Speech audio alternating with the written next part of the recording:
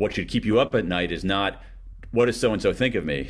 What should keep you up at night is, holy smokes, I'm only alive for this very brief, this fleeting, this finite amount of time.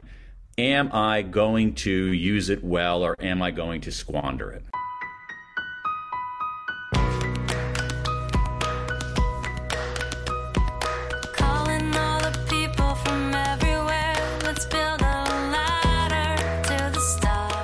Thanks to BetterHelp for supporting The Cathy Heller Show. For 10% off your first month, go to betterhelp.com/dreamjob. Start living a better life today. Also, thanks to Ettitude. Made from the world's first clean bamboo fabric, Ettitude sheets are softer than silk and as sustainable as hemp. Get 20% off your order plus free shipping when you visit ettitude.com/dreamjob.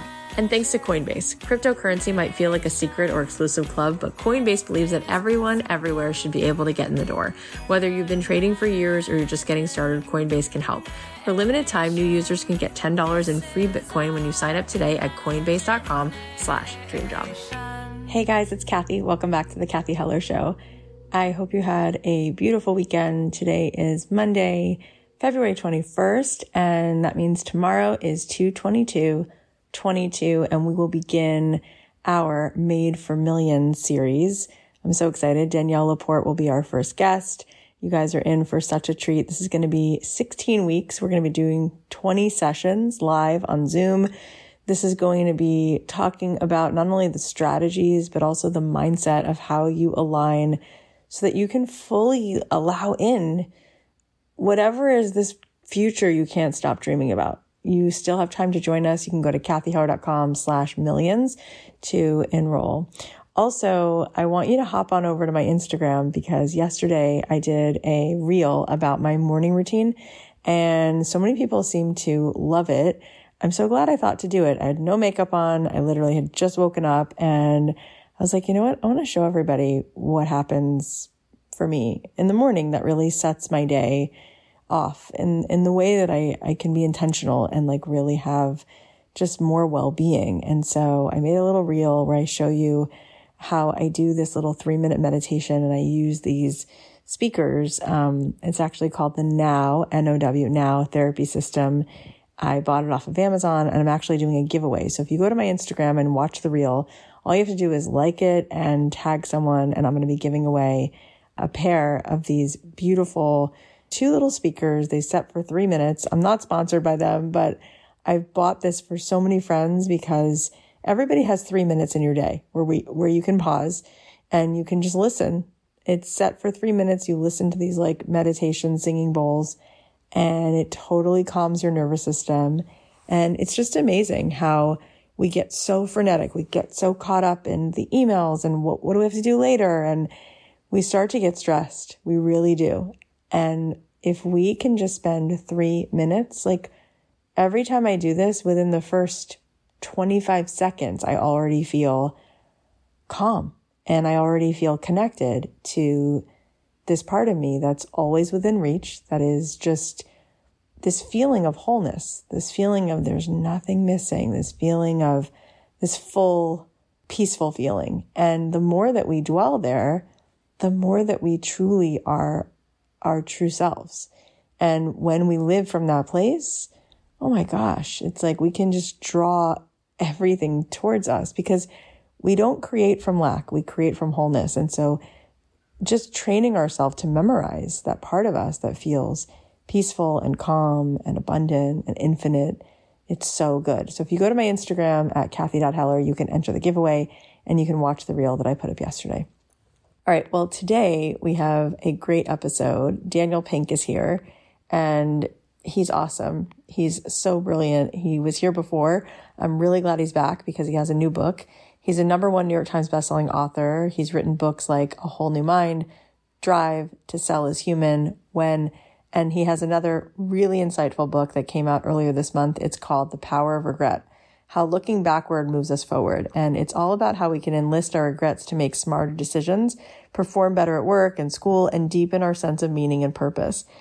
Dan went on an incredible quest to write this book. He conducted his own World Regret Survey, collected almost 17,000 regrets from people in 105 countries, and he put his findings into The Power of Regret. So it's a really fascinating look into some of the core regrets that are shared by people all around the world. And how can we use this data to live a fuller, more expansive life? It was such an honor to have Dan back. I always feel like I'm getting a front row seat to a TED Talk whenever I speak with him. I know you're going to enjoy this one. So without further ado, please welcome the incredible Dan Pink. Daniel Pink, I'm so happy that you're here. Welcome back. Thanks for having me back. You're awesome. In fact, you're the first person when I started the show 5 years ago that my husband said, could you please have Dan Pink on your show? Because he's the person that I most want to hear. And then his general counsel, he used to be a lawyer at Fox Sports. He was in an elevator with her one day, and to impress her, he said, do you know my wife had Daniel Pink on her show? And she's like, that's my favorite person in the world. He's like, I know. I'm well aware. Wow. So it's good to know. So maybe you guys can adopt me at some point. Great. I would love to have. But then I would be very intimidated just to go downstairs and get cereal. So that probably wouldn't work. But I want to talk about your new book because I don't know what you think you did with this book, but it is mind-blowing. And I'm so excited for people to read it. So it's coming out in February, The Power of Regret, How Looking Backward Moves Us Forward. All right. So first, before we get into some of the depths of it, how did you even have the idea to write this book? How did it come to you? I guess it came to me slowly, but at some level, Kathy, all at once. So I don't think I would have written this book in my 30s. I don't think I had it in me. I don't think I had enough mileage on me. And I think that where I am now in my life, in my mid-50s, is that I've got life to look back on, and it's some. It's not nothing, It's some. But then I've also got life to look forward to. And so I'm at this weird point where it sort of felt unlikely in my 30s and inevitable in my 50s. And I think the reason for that was that I had started thinking about regrets of my own. What catalyst was one of our kids graduated from college. Wow. And I'm at her graduation, and I'm thinking, I'm kind of mystified by the whole thing because this kid used to be like a peanut, and now has a degree. And also for me, it's like, how can I possibly have a kid who's graduated from college? Because I only graduated from college like 3 years ago. I'm like 25, 26. And anyway, so I'm having this like sort of out of body experience. And for whatever weird reason, I started thinking about my regrets about college. I had several of them, and I just started talking to people about it and found that people were leaning in on this topic in ways that I hadn't really experienced before, even though it's a topic that makes us a little uneasy. I think that's in part because it makes us uneasy, people actually want to lean in. So when I started talking a little bit about that experience, I found people leaning in, and I actually was working on another book project. And I had to call up my editor and say, I've got some good news and some bad news. And said, I want to stop working on this book that I'm working on now because I think I have something better. Wow. Yeah. That's really something I think a lot of us relate to. About 89% of this audience is women around their 40s. And so I think watching your kids kind of grow up and going, wait a minute, how did she get to be bat mitzvah or sweet 16 or college or whatever it is? It hits you like a train. I'm going through that now with my oldest. How old is your oldest? Well, she's only 10, but like I have a 5-year-old, and just the fact that, I don't know, it is just like the passage of time. It's interesting what you're saying about how people really don't like to look at regret. And I'm Jewish, and we have a concept called charata in Hebrew, which means regret, but it's constructive, right? It's like, it's not shame. It's about sort of like taking an accounting of your life and using it as like, oh, well, these are actually helpful things because then I can actually apply myself differently. And I love that you make that point in the book that this actually can move us forward. Help us be a little less scared of this topic by understanding how this can actually be positive. Yeah. So let's talk about, this is partly an American problem, what we're going on here, because I think Americans have kind of OD'd on positivity. And so we think that we should always be positive, that positive emotions are the only thing. And that's not quite right. The way that I think about this is that we want to have a portfolio of emotions in the same way we have a portfolio of investments. And like our investment portfolio, we want that portfolio to be at least a little bit diversified. And so if you have only positive emotions, you're missing out on things because negative emotions are functional. They shouldn't overwhelm you. But and what the research tells us, and I went back and looked at 40 years of science on regret, what the research tells us is that our most common negative emotion is regret. And the reason for that is that it's functional, and we have to deal with it. We have to deal with it properly. And here's how I think about it. So you can have a negative emotion like regret. And when you experience that negative emotion, you can say, you know what? I'm ignoring it. It's not real. Emotions don't tell me anything. Forget about it. All right? That's one approach. That's a bad idea. That leads to delusion. You can also do this where it's like, oh, negative emotion. Oh my gosh, I want to wallow in it. I want to bathe in the negativity. This is like emotions are the only truth. That's a bad idea too, because that leads to despair. What you want to do is you want to recognize that when you have a negative emotion, it is telling you something. It is information. And so, as I say in the book, feeling is for thinking. And so what is this emotion telling me? And one of the things is that what we know from a whole array of research is that these regrets, if we deal with them properly, we can go back, extract a lesson from them, and apply it forward. And again, this is not some kind of feel good, rah-rah exhortation on my part. This is what science tells us. Science tells us that if we deal with our regrets properly, we can make better decisions, we can do better at work and at school, and we can find a deeper sense of meaning.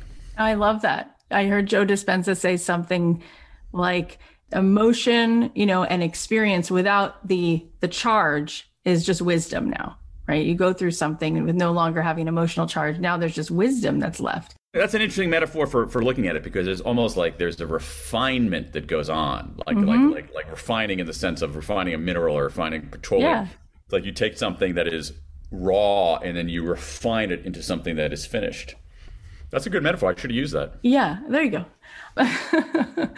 It's a day that you remember if you say something that Daniel Pink says, I should use that. You're like, he's the smartest person there ever was. That's all I'm saying. So what are some of the core regrets that you discovered in going through this research? Yeah. Well, thank you. To me, that's one of the most interesting things in this research. And what I did, as you know from looking at the book, is that among the things that I did is I collected regrets from 16,000. We're close to 17,000 now. 17,000 regrets from people in 105 countries. It's crazy. Oh my God. And what I discovered is that the way that we traditionally been looking at regret was a little bit off. When we tried to say, okay, what do people regret? We say, oh, they regret something about education or romance or family or career or health. And what I found is that underneath there was something bigger going on, that around the world, people had four core regrets around the world. That's the thing that was so crazy about this, that around the world, I kept hearing the same four kinds of regrets. And so we can talk more about those if you want. Yeah. Here is what they are. Number one, I mean, there's no hierarchy, but the first one are what I call foundation regrets. And these are people, again, who say, I wish I'd worked harder in school. If only I'd worked harder in school. So we think of that as an education regret. But you have a lot of people who say, oh, I got a lot of people who wish that they had saved more money or saved for retirement or been more financially prudent. You got a lot of people all around the world, a lot of people who regret starting to smoke, those kinds of things. So it's things that make your foundation a little bit wobbly. Yeah. And they kind of creep up on you. And so foundation regrets are, if only I'd done the work, if only I worked harder in school, if only I'd taken care of my body, if only I hadn't started smoking. That's foundation regrets. Second one of my favorite categories, one of the most interesting categories, I think, are boldness regrets. Boldness regrets are people who, again, all these regrets are like you're at a juncture, you can make a choice. You can go this way or that way, and people went the wrong way. So you're at a juncture, you can play it safe or you can take a chance. And over and over and over again, I think what's so interesting about this, over and over and over again, across the domains of life, when people are at that juncture, play it safe or take a risk, people overwhelmingly regret playing it safe. And so I have literally hundreds of regrets that have the same formulation, something like this. X years ago, there was a man-woman whom I really liked. I wanted to ask him, her out, but I didn't, and I've regretted it ever since. People who regret not starting businesses, people who regret a lot of interesting regrets, maybe it's not that surprising, especially among women. There aren't that many gender differences, but this was, I think, a slight one, who regret not speaking up. You want to say something at a meeting, in your community, to somebody you know, not speaking up, not being assertive, not being bold. And so boldness regrets are, if only I'd taken that chance. Third one, very interesting category too, small but interesting, are moral regrets. Again, you're at a juncture. You can do the right thing, you can do the wrong thing. People do the wrong thing, and overwhelming numbers of us regret it. And it's, I have hundreds of people who regret bullying kids in school. I have hundreds of regrets about marital infidelity, and I have also a wider array of people whose moral code is like, we don't share the same notion of morality, human beings. And so I have a surprising number of people who regret not serving the military because they felt that they owed that to their country. That's a regret that I have myself. I regret that I didn't do something that was pure, haven't done anything in my life that is pure service in the way that the military is. And so, very interesting category. So, but most of them have to do with things like harming others or mistreating others in the moral regrets. So that's, if only I'd done the right thing. And the fourth one, very important category, the biggest category, are connection regrets, where we have relationships. And again, it doesn't matter what the relationship is. It can be siblings, it can be your kids, it can be your spouse, it can be, oh my God, friends. Friends are so important in people's lives, and we don't realize it. And what happens is you have a relationship, it comes apart. It usually drifts apart. And people say, gosh, I should reach out. It's going to be really awkward if I reach out, and they're not going to care anyway, so I'm not going to reach out. So it drifts a little further, and we're always wrong. One of the lessons for me of this book is truly, seriously, always reach out. Always reach out. And I have all kinds of stories in the book of people one woman who had a friend who was in serious health problems. She wanted to reach out. She wanted to call her. She didn't. And the day that she called her friend, the friend had died just before. That's so always reach out. So connection regrets are, if only I'd reached out. So when we look at these four regrets together, what's interesting about this, and very unexpected when I began the search to try to make sense of this stuff, is that these four core regrets teach us a lot. They are the photographic negative, as I call it in the book, of a good life. Because if we understand what people regret the most, we understand what they value the most. And so what do we want out of life? We want a stable foundation. We want a chance to take some risks and lead us psychologically rich lives. We actually want to do the right thing. I'm convinced of that in looking at this. The vast majority of us want to be good. And then finally, we want to be connected to other people. And so this negative emotion surfaces what is best in life, which is stability and growth and goodness and love. This is unbelievable. It's so powerful. I have a question for you based on a conversation I had yesterday with Jonathan Fields. And, you know, we're all trying to do work that is going to improve our lives and hopefully other people's lives. And he said, I think I have a sense at this point, you know, what really makes a good life. And yet, he said, we're all still so scared of being rejected, so scared of not belonging, that even when we're aware that we need to say something, that we need to reach out, that whatever, I mean, some of those are not about rejection, but a lot of them are at the core. It's like, we want to belong. We want that belonging. Oh my God, we'll be rejected. Oh my God. He goes, well, we just still won't do it because the fear is so great. What do you think about that? And how do you think knowing more, again, here's another amazing book with such wisdom in it, staring us straight in the face, right? How can we then take that, like you were just saying, that's like the inverse of then what shows you a good life. How can we then just make the decision that we're actually going to follow through, even if it's terrifying, because of those like more innate primal fears? It's a great question. And, you know, Jonathan, obviously he has the Good Life Project. So he, you know, has been thinking about this for a very, very long time.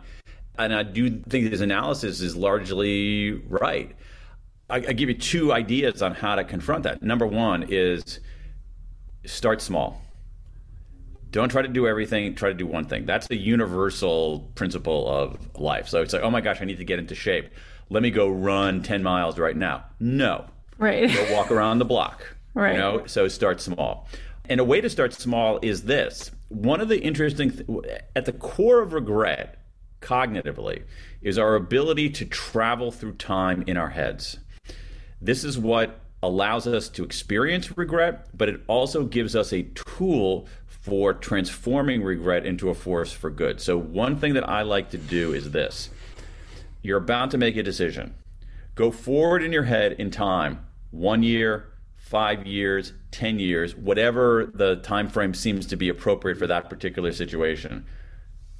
Go forward in time, get in your time machine, go in your time machine. Now, you're in your time machine, it's 5 years from now.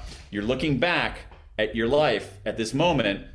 What decision would you have wanted to make? And what I found is that it's incredibly clarifying. People always know, not always, but people often know.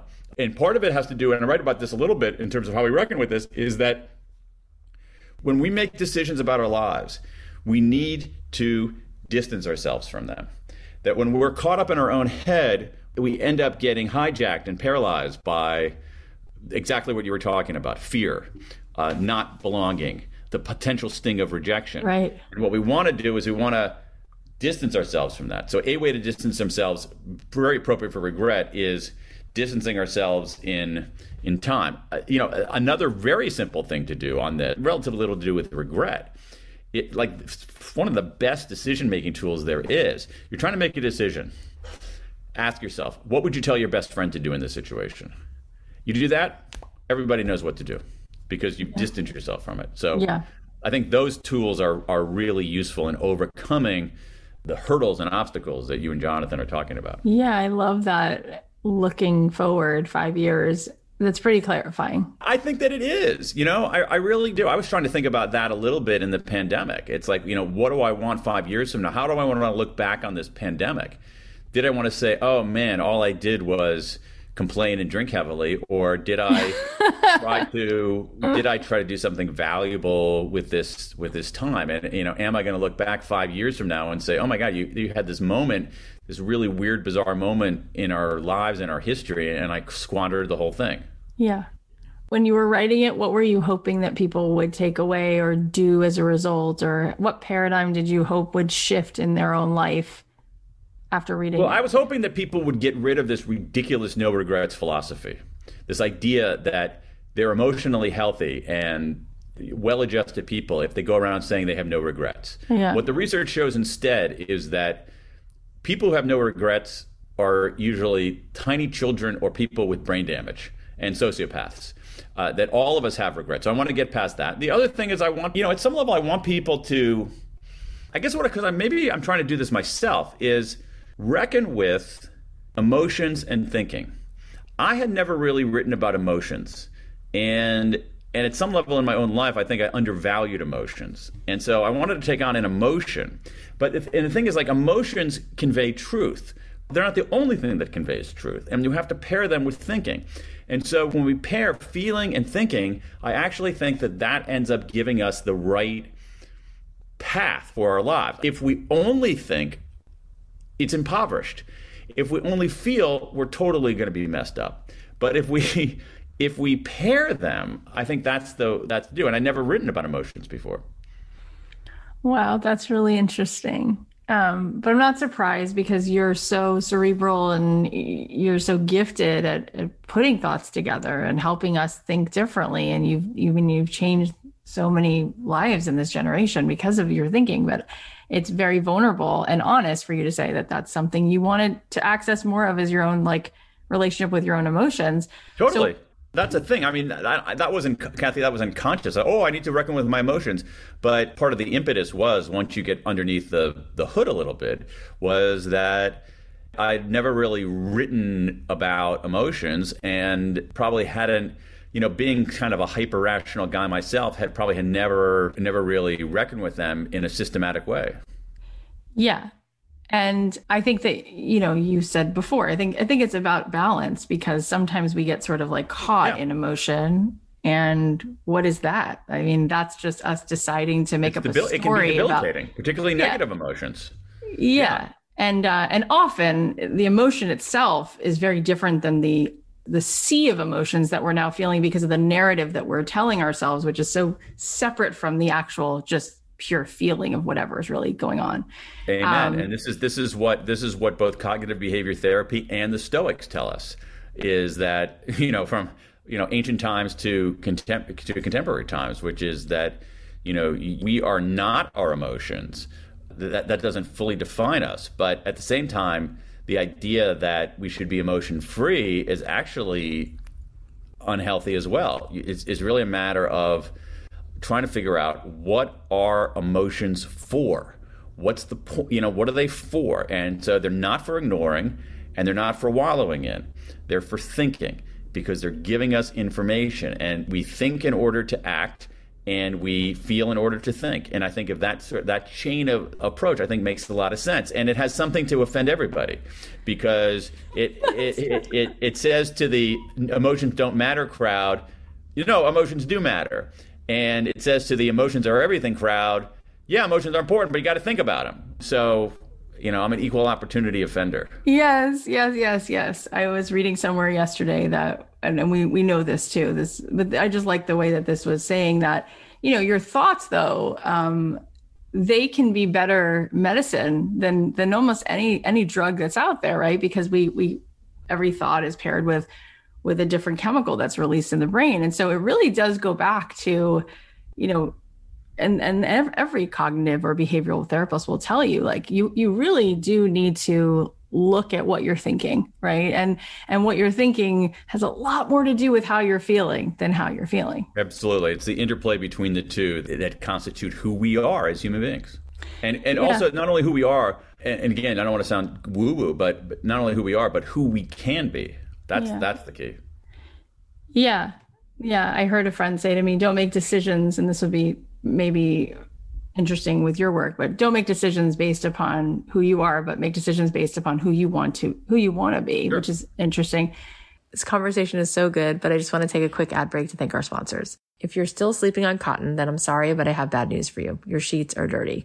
Cotton is an incredibly wasteful, thirsty, and damaging crop that uses dangerous pesticides and drains the earth's water supply. It's time to move on to something cleaner, softer, better for the environment, and it doesn't have to cost a fortune. I want to introduce you to Ettitude Bamboo Sheets, because bamboo is better in bed. Right now, you can get 20% off your order plus free shipping when you visit ettitude.com/dreamjob.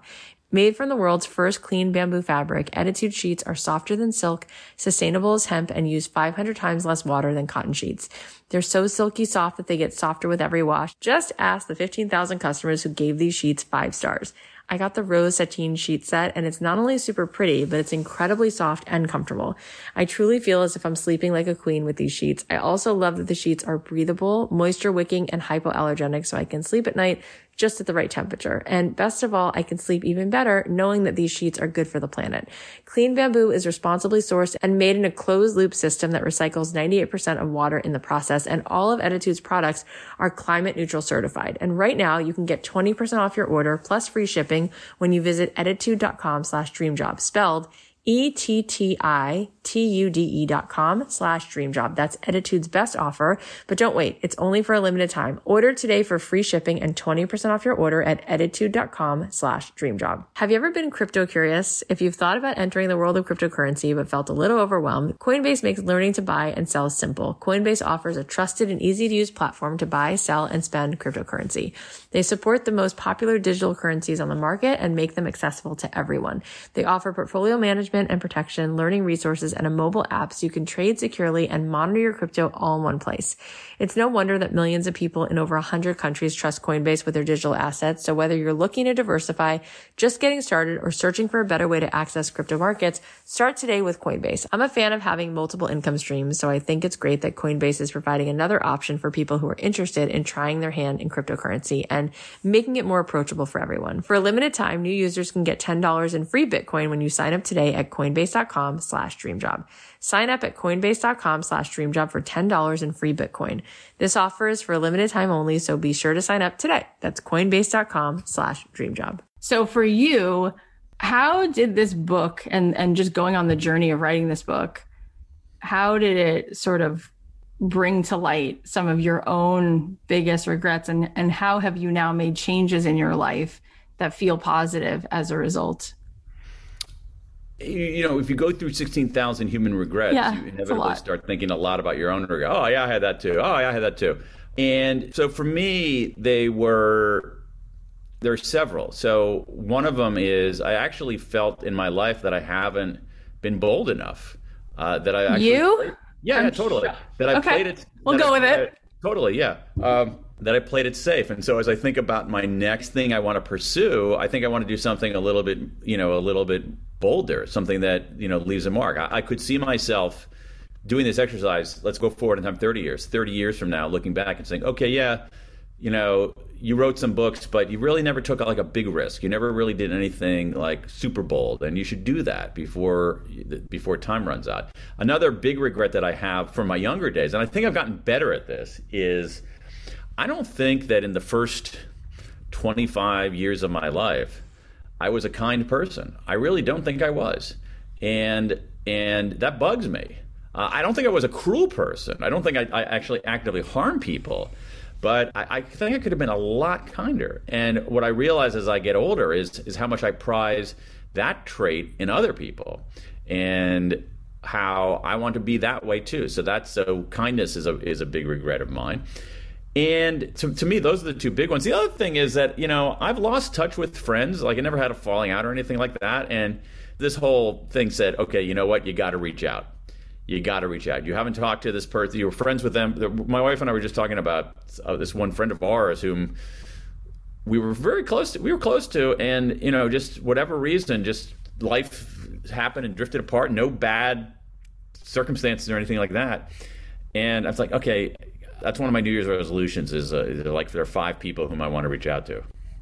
That's right there. I mean, I'm going to go back and reflect on what you said earlier in this piece, but I mean, that's so huge. If you're listening to this right now and, it's right around the new year still, if you would do that, if you would reach out to 1 or 2 of those people, that would be really powerful. Yeah. Wow. Yeah. And that to me might be the ultimate takeaway from this book for me, is always to reach out. I don't even think that's a close call.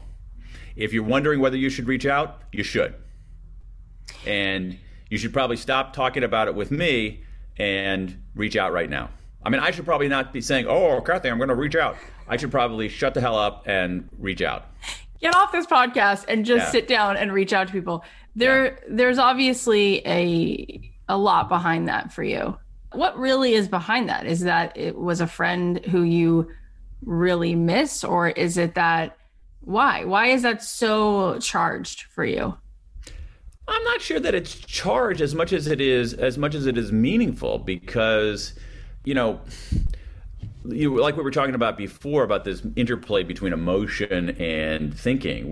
Our lives are also an interplay between ourselves and others. Yeah. I mean, ourselves are very important in giving life direction, but others are important in giving it wholeness. Yeah. And there is learning that you can get from other people. There is experience you can get from other people. There is love you can get from other people. And having that constellation of people who are just friends is actually really important. And this is, again, I don't want to make this overly gendered, but, I think men have a more difficult time with that. I look at just, again, I don't want to go into perilous territory here, but I do feel like that many women tend to value friendship more than men, or at least have the vocabulary to talk about friendship and build friendships in a way that men sometimes do not. Again, I don't want to paint with too broad of a brush. Yeah, you've already offended everybody earlier, so it's okay. I'm just kidding.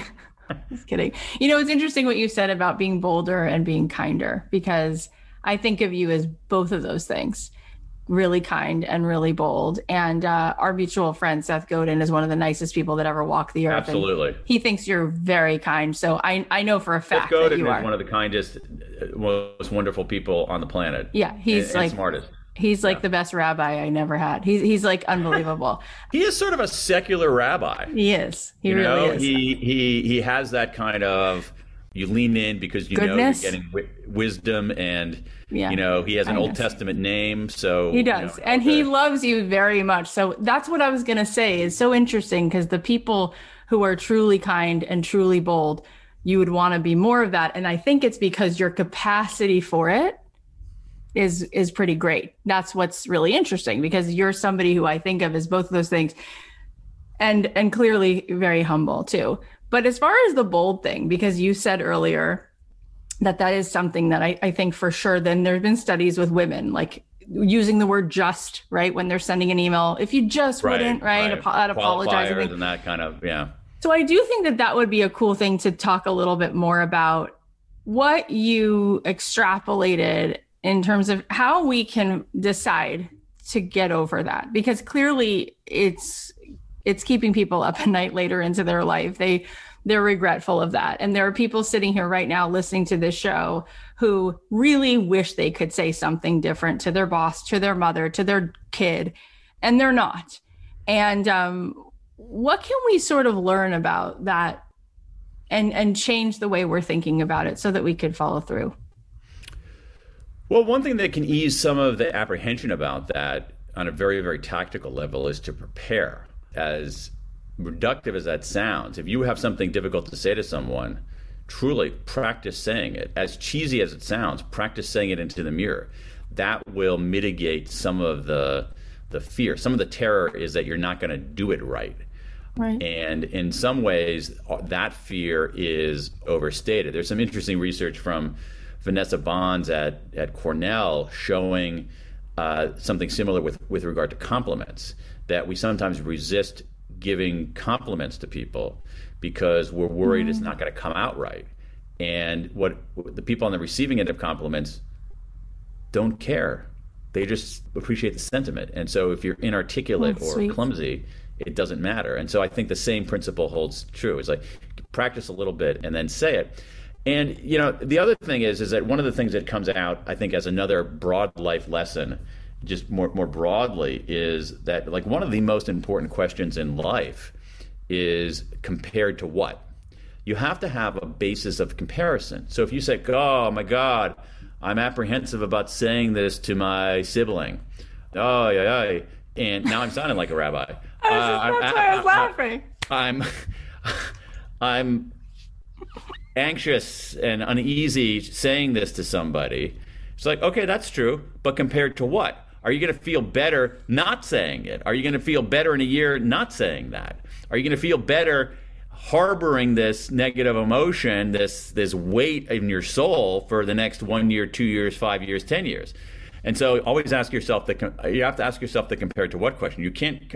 A lot of times we compare things to some imagined murky ideal, and that's not how it is. We have to compare things to real life. Yeah, that's really helpful. And I'm comparing it, even though they're both very different pieces of work. But Bronnie Ware was just here, and we were talking about, you know, what she learned about the regrets of the dying. And the biggest thing that she took away from it was people feeling that they didn't live life on their terms, which to me is very similar to what you also saw, right? Is that feeling it's similar to the boldness regrets, which is essentially, I didn't take the risk of doing what I wanted to do. Instead, I conformed. Instead, in her terminology, I lived someone else's life. And this is often the case with people reflecting on their relationship with their parents. Right. But not only with that, it's also just a more amorphous thing. It's like, in some ways, the ultimate act of boldness is being bold enough to be who we are, regardless of what other people think. And for me, just another broader life lesson, I feel like there was a turn in my life at one point. I don't know, I can't identify a date or a moment or anything like that, but where I truly stopped caring what other people thought. I mean, not in a pathological way, but in that sort of like, oh, what do they think of me? Do they think I'm smart? Do they think I'm cool? Do they think I'm doing well? Do they think, And I basically said, I got it dawning. My big discovery on that was that I actually discovered what people were thinking about me, which is that they weren't, because they were thinking about themselves. And it's like, oh, yeah, that's probably right. Yeah. So I just don't care about what other people think. I just try to do my thing. Now, you can't eradicate it altogether. But, there's a great line. I don't know who did it. It's a great line where it's like, there's certain people, it's like, you wouldn't let them into your house. Why do you let them into your head? Right. It's like striking, right? When you say, like, they're not thinking about me. And they're not. They're not. That's not a philosophy. That's a truth. That's an empirical fact about life. And you think that anybody walking up and down the street here, or even like lots of people who know me, are thinking about me? No, they're thinking about themselves. And they're thinking about their, maybe the people who are closest to them. But they're not going around saying, oh, is Dan a good writer or not? Is Dan successful or not? Is Dan cool or not? No one's thinking that. They're not. Yeah. I mean, even if you're at lunch with your best friend and you're talking for a second about so-and-so just got divorced, or did you read about such and such? Yeah. 2 seconds later, you're like, do you want to split the tuna tartare? And it's over. Right. It's not that interesting because we're all so self-absorbed. We'd rather explain how the painter came late and he's driving us crazy than talk about you. And I'm so self-absorbed that I probably would not want to share the tuna tartare because I would want it to myself. I really like that. I like it too. Yeah. Yeah. And you are somebody who's had a tremendous amount of success by every standard. And so when you are now writing this new book, do you have that part of your ego that does that dance with like, well, it has to be a New York Times bestseller because if not, then no, I do. Okay. And then how do you let that go so that you can function as a human? It's a great question. I'm so glad you asked that because no, I mean it because I don't want to BS and say, no, I do care about that. I absolutely care about that. There's no question about it. What I try to do, successfully or unsuccessfully, is not make that the center of everything, not make that the only reason. Sort of make it as much as I can a side dish or a seasoning rather than the main course. And what I found is that, and I don't want to make that sound more noble than it really is, because there's a pragmatic side to that. Let me give you an example of this. So when I was working on this book, I early on was really struggling to put it together, to make it work, just to get words on the page, to figure it out. And I was so frustrated that I actually started reaching out to people and said, you know what, I think I might need a coach. I never really had a coach before. And so I reached out, I don't want to say his name, but I reached out through a friend of mine, reached out to a coach. And this is during the pandemic, and we had a Zoom call, as we often did. He was not even in the United States. He was in another country. And I was telling him about the project, and it's like, okay, so, I was being very strategic about, okay, so maybe I should do this, maybe I should do that, and he's like, okay, hold on. Here's the thing. This book, you don't have a purpose. You don't know the purpose of, you don't even know why you're doing this. You don't have a purpose for writing this thing. And he said to me, we don't even need to talk that much longer. Here's what I want you to do. I want you to send me an email and telling me what the purpose of this book is. Not like a marketing pitch, but what's the purpose? And I'm like, oh man. And can we just talk about how frustrated I am? And I said, okay. And I realized that he was totally right, that I didn't have a purpose. And it took me we're talking like a few sentences, Kathy. I think I didn't get it done for like 3 weeks. And I finally did it. And he was totally right. And in fact, I put it on I have it right here. I have it on my wall, which is, your podcast listeners won't do this. We're talking on Zoom, and I'm reaching across my desk. I love you. I love it. I love that you're sharing this. It's so humble and vulnerable. Within reaching distance, and I'm pulling off a typewritten piece of paper here that I'm showing to Kathy that shows like the purpose of the book. And when I would struggle, I would look over that. Okay, that's right. That's why I'm doing this. And I have to tell you, if I said, I want to have a bestseller, that wouldn't have done it. Writing is too hard. Yeah. So you got to put something else in the center. You can have this other stuff be, as I said, they can be side dishes. They can be, salt and pepper on it. But if it's the main dish, you're not going to make it. That's unbelievable. That was really powerful that you shared it with us and so vulnerably. What do you think in terms of that purpose? I think everybody who's listening to this show is really seeking purpose in general, and so much that they want to wake up for that. Mm-hmm. What do you think, after listening to so many people, is potentially something that we could miss out on if we weren't going to really reflect on what you're writing about in this book? What's at stake that you're hoping that we might capture while we have this precious time here?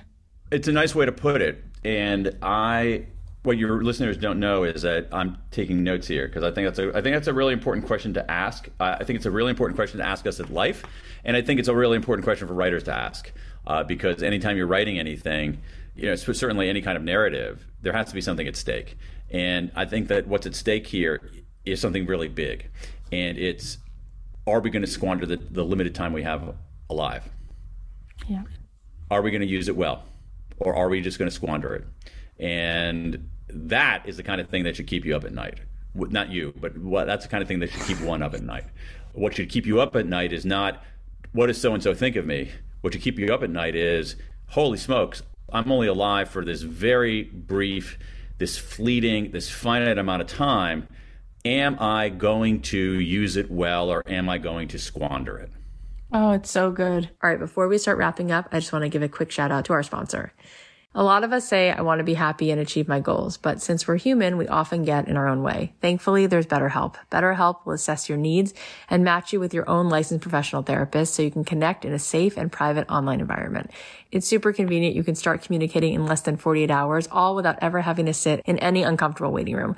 They're committed to facilitating great therapeutic matches, so they make it easy and free to change counselors if you need to. And it's more affordable than traditional offline counseling. They even have financial aid available. BetterHelp offers a wide range of expertise like stress, anxiety, relationships, depression, trauma, self-esteem, and anything you share is confidential. You're going to get timely and thoughtful responses. Plus, you can schedule weekly video or phone sessions and send a message to your counselor anytime. Last year, I was trying to navigate some really big life choices, so I used BetterHelp to talk to a counselor, and it really helped me get some clarity on the decision that aligned with what I really wanted. So it's just so important to take care of our mental health, and I love that BetterHelp is making the service more accessible to everyone. Start living a happier life today. Get 10% off your first month at betterhelp.com/dreamjob. Join over 1 million people who have taken charge of their mental health. That's betterhelp.com/dreamjob for 10% off your first month. Thanks, BetterHelp. So in your humble opinion, what would it look like, do you think now, looking at all of this data, for us to have not squandered it, for us to really make the most of it? What's a way that we could think about using our time that you think would be well spent? Have you been good?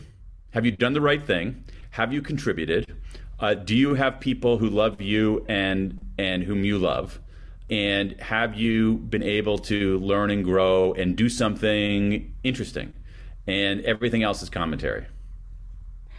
Okay, that's so incredible, because 99% of the emails and DMs that I get are not about that. They're about making more money, achieving more things that we can post about on Instagram, and being liked by as many people as possible. Yep. Well, I think it's much more important to be loved than to be liked. Let me put it that way. And I've never said that. I've never really thought about it in that way. So much more important to be loved than to be liked. So what you want out of life is you want to have people you love and have people who love you. That is the most important thing. And I've always sort of known that at some level. And again, there's research affirming that.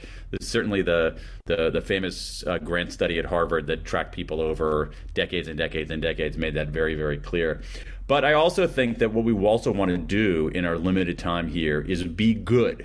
And we also want to contribute. And we also want to, at some level, test our limits. Not by jumping off of mountains necessarily, but can I at least try to become a better version of myself than I was yesterday or 2 years ago? And it doesn't even matter the domain. If you want to be, it's like, oh, you know what? I'm going to learn how to be a freaking great gardener, right. Or I want to know how to build a canoe, or I want to be like the most helpful neighbor in my community, that kind of stuff. And I think that like a lot of it, and I wrote about this in the book, is that a lot of the other stuff is just commentary, that we end up endlessly trying to maximize things that ultimately don't matter.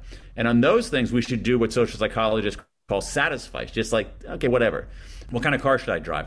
It doesn't matter. It truly, the kind of car you drive has absolutely no effect on your well-being. Zero, in an enduring way. So find a car that you like and drive it. Who cares? What you should be focusing on is calling that friend who you haven't talked to for a while. What you'd be focusing on is spending time with your kids. What you'd be focusing on is taking a risk in your professional life that will allow you to do something big. That's what really matters. And so we end up getting, your DMs are a good example of that. We end up spending our time and our emotional energy on things that ultimately don't matter. And we know from the regret research and other research that there are a few, very small number of things that matter a lot. And most stuff doesn't matter at all. And so you're going to lead a better life if you focus on what matters and don't stress out over what doesn't matter. It's so empowering because nobody needs to come along and give you permission to go be more generous. And that's ultimately nobody has to come along and give you permission to go find a way to grow more in some capacity this week or today. And yet so many people are sitting on the bench, distracted and focused on abundance. That seems to be like the number one thing people spend all their time on. And all of the well-being you're saying that really endures is going to come from contributing, from growth, and from loving and being loved. And having some stability. I have that as one of the the foundation regrets of having some stability. I don't think it's like, well, I'm unhoused and hungry, but I have a really good friend. That's not going to cut it. So that stability, that foundation is actually important. But what people are DMing you about is not their foundation. What they're DMing you about is not the foundation of their life building, but the penthouse suite of their life building. Why do you think that people are so distracted and so preoccupied with that? What is the why? Why is it they're like this never enough in that department? Well, I think in some ways you've answered your own question. I think it's because there is never enough. This is why you have these, that there's always somebody better. There's always somebody, right. If you look at things as like a ranking of who's on top and who's not, there's always going to be somebody higher than you, no matter what you do. This is why you have this thing that you and I look at as insane, but that they look at as like, of course, it's like, oh, so like these billionaires battling over, oh no, I don't want to be the 8th richest person in the world. I want to be the 7th richest person in the world. And civilians like you and I are like, what are you, crazy? What are you, nuts? Like, what difference does that make? You got plenty, like, okay, 8th. All right, take 8th, So I think that's part of it. And I also think there's a degree of passivity in letting other people decide for you. Seth, our friend, has written about this, and he's offered advice that I have, and I've told him this, that I've given to my own kids, which is that, it's very easy to lead your life by getting picked, as he has said. And what you want to do is you want to pick yourself. And that's a very powerful lesson. And I think that I spent part of my earlier life, to some extent, trying to be picked. And now I just, as much as I can, you can't do it fully, try to pick myself. But it's something that I told my kids. It's really, really good. And I'm apprehensive to ask you. So I'm just going to say an obvious thing, which you don't have to answer the question, but I'm curious because you said it earlier and you're talking about picking yourself.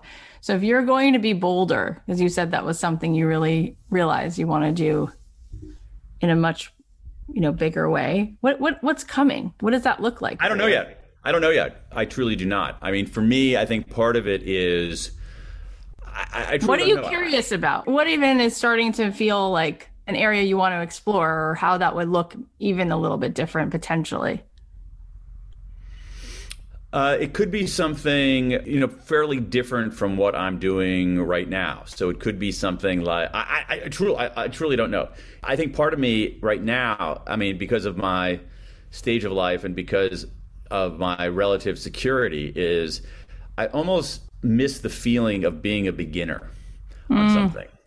And like I found something that I can do reasonably well, and I kind of know how to do it. And I can always get better. We can always get better at it. But I sort of like the idea of being a beginner at something. And, in the way that, suppose I didn't know how to ride a bike, or I didn't know how to swim, something like that. Like just being a beginner at something and having that, we don't have a word for it in English, but that mix of frustration of being inept, but also the potential of the learning curve being, steep like that, rather than at my stage doing what I've been doing for 20 years. Like the learning curve is still going up, but it's not going up at the same at the same slope. That's incredible. And it's beautiful self-awareness. And it's true. I mean, at this point, you are among a small group of people who is consistent and brilliant. And I don't know what Gay Hendricks would say about it in terms of your big leap and all of that. Because it's like at a certain point, you're playing in your zone of excellence, right? And I would say that you're probably one of those people who's a genius in this work. And you crave, right, what we all crave, which is like we're addicted to certainty, but it's in the uncertainty that we have those. Interesting point. Yeah. Yeah, but it goes to what I found out in the regret, that I think that most of us want to learn, and most of us do ultimately want to learn and grow. It's just that it can be perilous. And so if you're at a juncture and, do you want to continue doing what you've been doing because you're okay at it and it's safe, or do you want to do something else even though that it's uncertain? What I found in nearly 17,000 entries is that a lot of us choose the easy path, and later in life we regret that. And people who choose that riskier path often do not succeed, but they rarely regret it. And there's a lesson there. Yeah, there's a lesson there. I'm actually going through that myself, and it's scary. I came into this work, and this business has built, it's an 8-figure business teaching people how to come up with an idea and start a business, essentially. Yeah. And I said to my team the other day, I didn't get into this work to teach people how to start a business. I came into the work to help people answer the question of, what's my life's work? Like where's the purpose in my life? And so I really want to just do more of that, really hitting just the paradigm shift of coming into that alignment with yourself and sort of winding back the tapes of thoughts that keep you from being who you are. And it's really scary. It's like, oh, that's so, what is that? Wishy-washy, woo-woo, self-help. It's like, it's just give me a very, clear beginning, middle, and an end. And so, yeah, I'm processing that. And ultimately, I think we want to show up for the assignment of being who we are more than, And so, right. And who we can be. I mean, it's both. Yeah. Well, this was such an interesting, beautiful, I'm honestly blown away at how candidly you just like talk about yourself. I think that says so much about you. And it's thanks. You're kind to say that. You're kind to say that. I am. I knew I couldn't BS you, so I might as well just be honest. You can. So, tell us where we can get the book, and tell us where to follow you. The book is called The Power of Regret: How Looking Backward Moves Us Forward, and you can find it at any reputable bookseller, online or in person. And you can also find out more about me on my website, which is danpink, DANPINK.com. You're awesome, Daniel Pink. Thank you for coming back. Thank you for having me back. I had such a great time talking with him. Here are the takeaways. Number 1, it's good to have a portfolio of emotions. They don't define us, but they're here for a reason. Emotions tell you something. It's information. Feeling is for thinking. Number 2, always reach out. If you're wondering if you should reach out, then you should. Number 3, our lives are an interplay between ourselves and others. There's learning, experience, and love we can get from other people. Number 4, the question that keeps you up at night shouldn't be, what do people think of me? But rather, I'm only alive for this fleeting, finite amount of time, so am I going to use it well or squander it?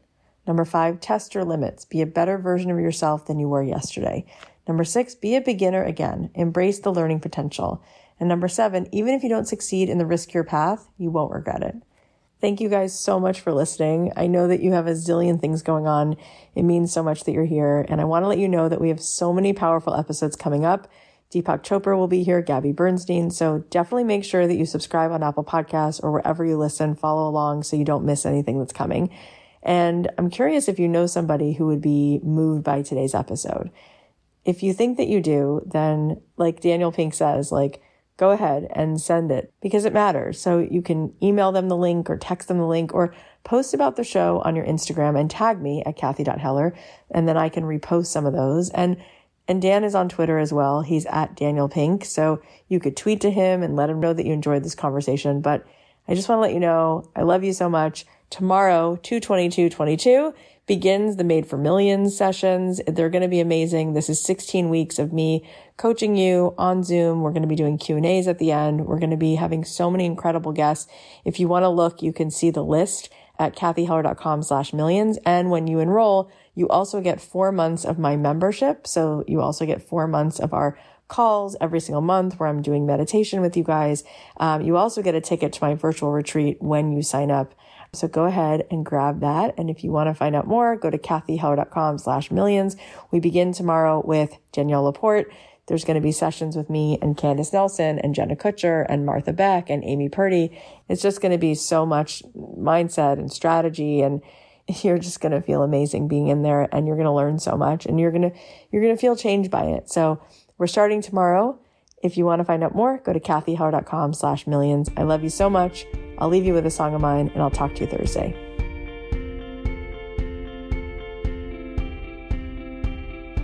Maybe I lost some battles, and my cage got rattled, but now and before, but I'll win this war. Hey, I came back fighting, and now I know that nothing can hold me down anymore. I'll rewrite the rules, gonna make my move. I still got so much living left to do. Now, this is the moment, the moment. This is the moment. I'll rip it open. I'm ready to ride. I'm ready to fly. 'Cause this is the moment of my life. Right here, right now, the moment. That's here, right now. I'll rip it open. This is the moment. Ready to fly. This is the moment of my life. It's now or never. Nobody lives forever. Enough's enough. Time to step it up. Don't blink, you'll miss it. Every second, live it. Do it now. Do it loud. Won't sit it out. Won't play it small. This is the year I face all my fears. Now, this is the moment, the moment. This is the moment. I'll rip it open. I'm ready to rise. I'm ready to fly. 'Cause this is the moment of my life. This is the moment, the moment. This is the moment. I'll rip it open. I'm ready to rise. I'm ready to fly. 'Cause this is the moment of my life. Right here, right now. Right here, right now. This is the moment. This is the moment. This